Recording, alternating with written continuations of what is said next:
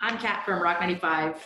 And I'm Charlie from 107.5 Cool FM, and welcome to More Than Real Estate Podcast. This is all about bringing life and energy to real estate without always talking about real estate.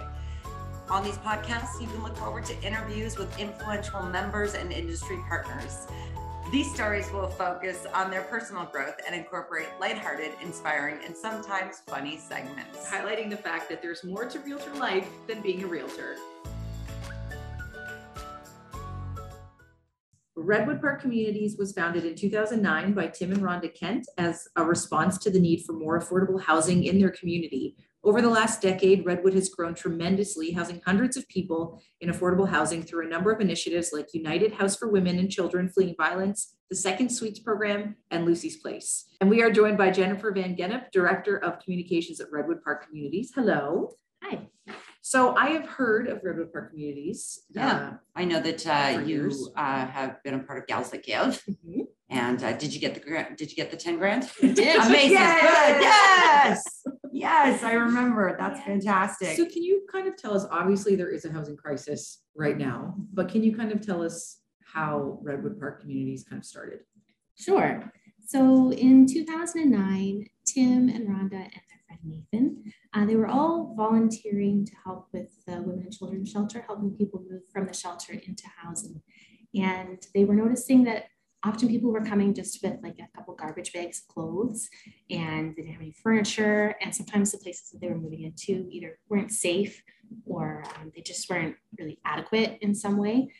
And at the same time, Tim was working in the construction industry, building houses, and he just saw that there was an opportunity there to maybe leverage some of those relationships and help meet this need of affordable housing. Because what we were seeing was the women and their children would move into these inadequate housing situations, and then they would not have enough money to pay for food or other things, and they were fleeing domestic violence, but they often were feeling hopeless. And so they would feel like, at least when I was back with him, we had food, or at least we had housing. I got beat up a little bit, but at least there's a trade-off for housing. Yeah. And so people were returning actually to abusive relationships to avoid homelessness. Right. And so that's when the idea for United House was born in Redwood Park Communities, and it kind of has grown from there. So it started with an idea we hoped to house 6 women. Rhonda's big idea was that we would surpass that 6 women, right? And now here we are with housed over 500. So Redwood builds houses, and it's kind of like Habitat for Humanity, but not really. There's government support, I would assume, right? In the sense that you, from the ground up, you guys build, and then you help people get in there. So the difference being that with Habitat for Humanity, the people own the house. All of our units are still owned by Redwood or leased for Redwood, and it's just to help people kind of get a soft place to land. It's like transition. Most of our housing so far is transitional housing. We're looking at building more permanent housing as well. But yeah, it's a little different, but similar. Yes. I know there are talks with even just in Barrie with council and stuff. Like, are you getting movement with affordable housing with them? How's that? Because there has been a talk for a need for more affordable housing, especially up here. Yes. Like, it's insane. Yes. So you made a face. Yeah. Explain. Yeah, the podcast can't see your face. The kids have been sort of sounding the alarm for years now. Then it was government. Now it's almost everybody is aware that we are in a serious housing crunch, and there's no silver bullet to fix it. We didn't get here any one way, but there are a lot of steps needed. So we are talking to City Council. Tim, our CEO and co-founder, Tim Kent, he is on the Mayor's Housing Affordability Task Force. So he's been helping with some policy suggestions through that. For Redwood, a couple of us sit on the Barrie chapter of the Simcoe County Alliance on Homelessness. And through that chapter, we've been very vocal with City Council about some policy changes that are needed, and making some recommendations in the official plan as well to help create more affordable housing. How does this start? Like, how does this process start? Basically, so from, let's say, clients, right? So from start to finish, how does this go? So let's say a mom and a couple kids, are fleeing. They're maybe at a shelter, and then from there, does the shelter contact you, and then it just goes from there? So all of our properties at this point are partnerships with a specific agency. So United House, for example, is a partnership with the Barrie Women and Children's Shelter. So when someone needs housing, they actually, well, sometimes they do call us, but that's not, we actually don't make the placements into United House. The Women and Children's Shelter basically sends us referrals of who will go there. So if someone contacts us and wants to live at United House, we will refer them back to the Women and Children's Shelter. Lucy's Place is a partnership with the Busby Center, but referrals can come from any agency, or self-referrals can come from any agency to Busby for Lucy's Place. So then when they come to you, your community, how long would you have a client in one of your homes? So legally, it's up to 4 years, but that's the definition of transitional housing. But typically at United House, we're looking at someone being there for more like 1 year. By then, what we have found over the last, it's been about 9 years this month that we've been running United House. And what we find is, because to keep people safe when they move in, there are some house rules. Right.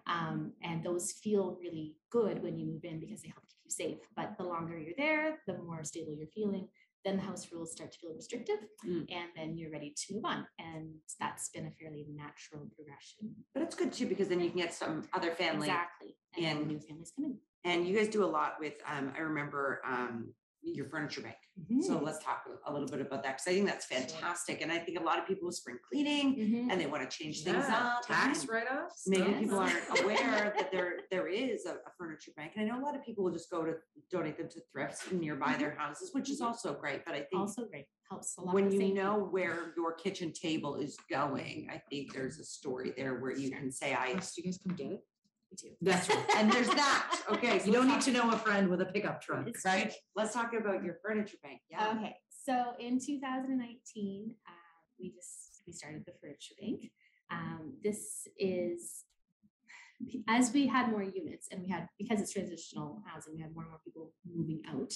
And every time they moved out, we wanted to support them in that. So we wanted to move them out and furnish their house. So we were putting in calls for we need a dresser, we need some beds, we need kitchen tables, and then we would go around and collect them. And it's very labor intensive and time intensive.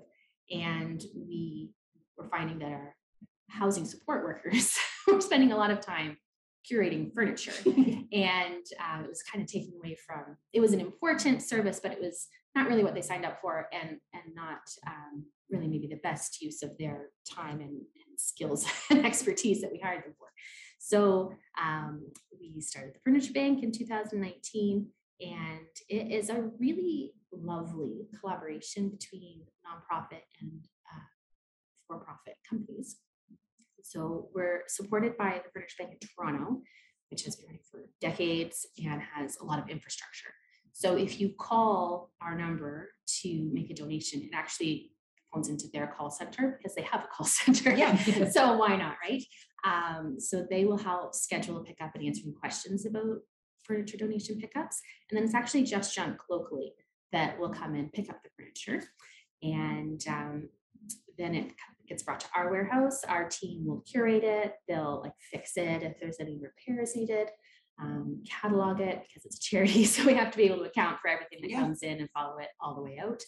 And then on the other end, for getting the furniture, we have over 30 referral agencies. So Simcoe, David Busby Center, the Women's Shelter, Youth Haven, all around the county can refer someone to us. And it's not like a discount furniture store where you can come in and pick out a couch for $20 or something like that. It's you get a referral from the agency that you're working with, and it's really packaged. So it's like you tell us you have a 2-bedroom house or a 3-bedroom house. Yeah, and then you get a package. Yeah, but you still pick your furniture because we feel very strongly about dignity and choice and agency, right? So it's almost like online shopping because everything is yeah, it's all That's online. neat. Which Charlie actually understands now. Yeah. I do. Just say online shopping. Just like I online get shopping. it. Okay. Exactly. So everything that comes in gets cataloged and categorized and put in the right category on our online shop.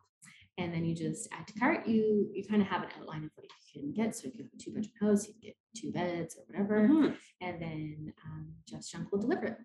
So that's Yeah. So it's incredible, like what a team initiative this is, and how everything just seems to work and come together. That's great. So we did touch briefly on the government.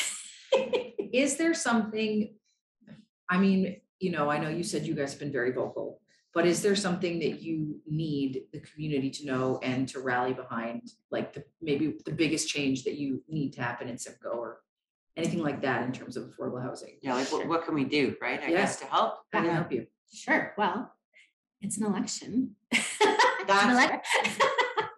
So Redwood charity has to stay nonpartisan, which means we can't promote a party or a person, but we are political.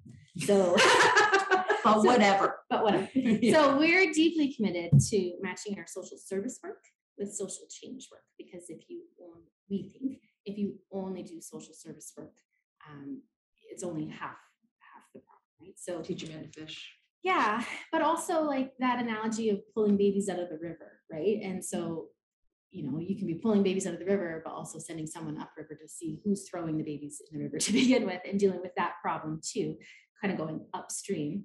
And we think it needs to be both. We at Redwood, and me personally feel it needs to be both. We need to be looking at the causes of homelessness and the housing crisis, and also dealing with the emergency that's right in front of you. But it's also a way to stand in solidarity with the people that we're supporting. Otherwise, you can slip into saviorism or heroism, and that's common in charities, and we do not want to fall into that at Redwood. So modern homelessness is a direct result of policy choices. That's not really argued by any of the housing. That's the thing. A thing that has happened is the government stopped investing in social housing, stopped building community housing, and they also created policies that allowed wages and social assistance rates to be suppressed. So Ontario Works and ODSP haven't gone up since 2018. If they'd been matched to inflation this whole time, they would be $700 or $800 higher than they are right now. A single person on Ontario Works right now receives $790 a month. Oh my! For all of their wow. They receive $700 and something a month, and 390 of it. The 90 is attached to the 300. 390 of it is supposed to be for their housing. So you have $390 a month to spend on housing. And then the rest is for the rest of their basic needs. It's not a lot. That's because if you go to a rooming house right now, not a 1-bedroom, because a 1-bedroom is $1,700 a month in Barrie right now. This is what we have begun to call legislated poverty. So there absolutely is a role for the government in just helping people have more money so that they can afford housing. I will say that there absolutely is a role for government. Okay, so it's an election. We should do our homework, find out. Yeah, right. Yes. No, read the party. Yes, platforms. You have to read the party platforms. There's a little bit of a hack to a shortcut. So Redwood has endorsed the Vote for Housing campaign. voteforhousing.ca. Might be voteforhousingontario.ca. I didn't check. Is it on your website though? It's not on our website. Okay. But I will put it on.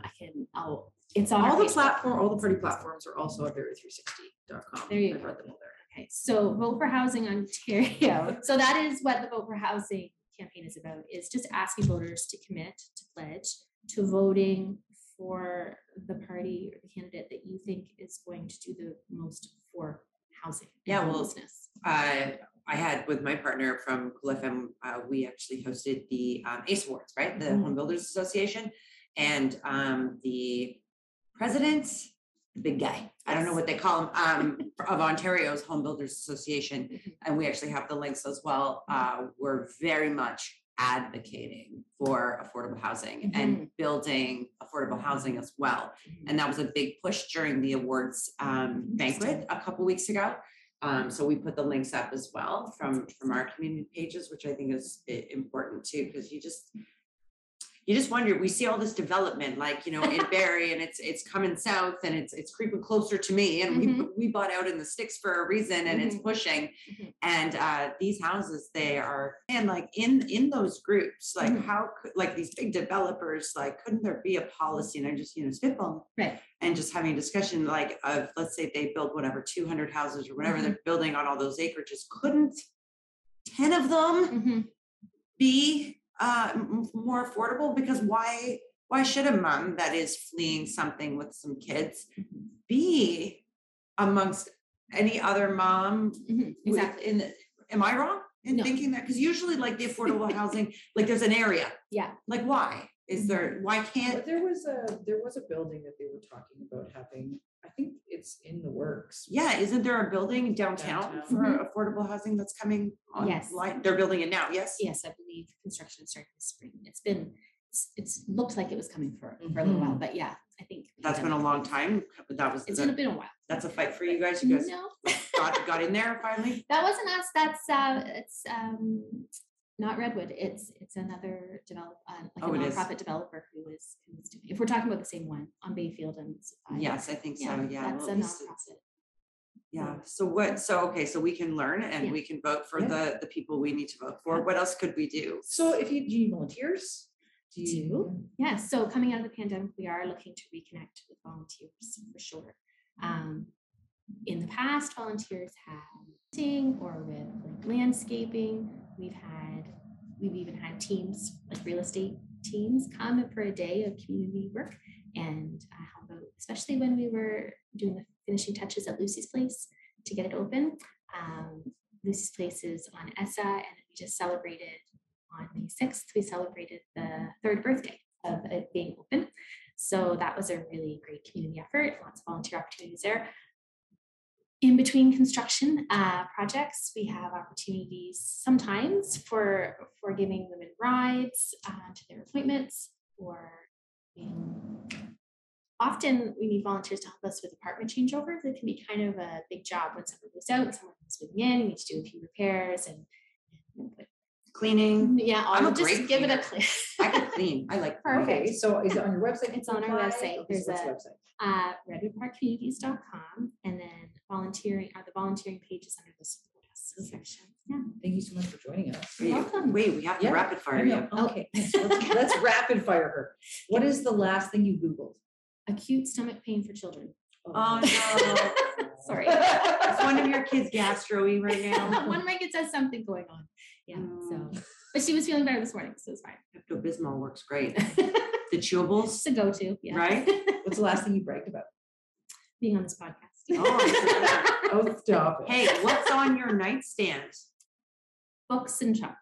Oh, give her. That's not bad. It's always, it's gotta be there. And what have you been? Are you binge watching something? I know your mom, you're busy, but like, if there's something you have watched. I read more. I'm still watching Grey's Anatomy, but that's not really binging. Like You just I'm watch 17 years in. Yeah, you're committed. I'm just committed. Yeah. But mostly I read Oh, good for you. What do you read? some trashy romance. Yeah. I have that look. Pause. No, you were like. No. You don't have to tell us. And I just finished actually a really good book called No More Heroes. Thank you so much. Thank you.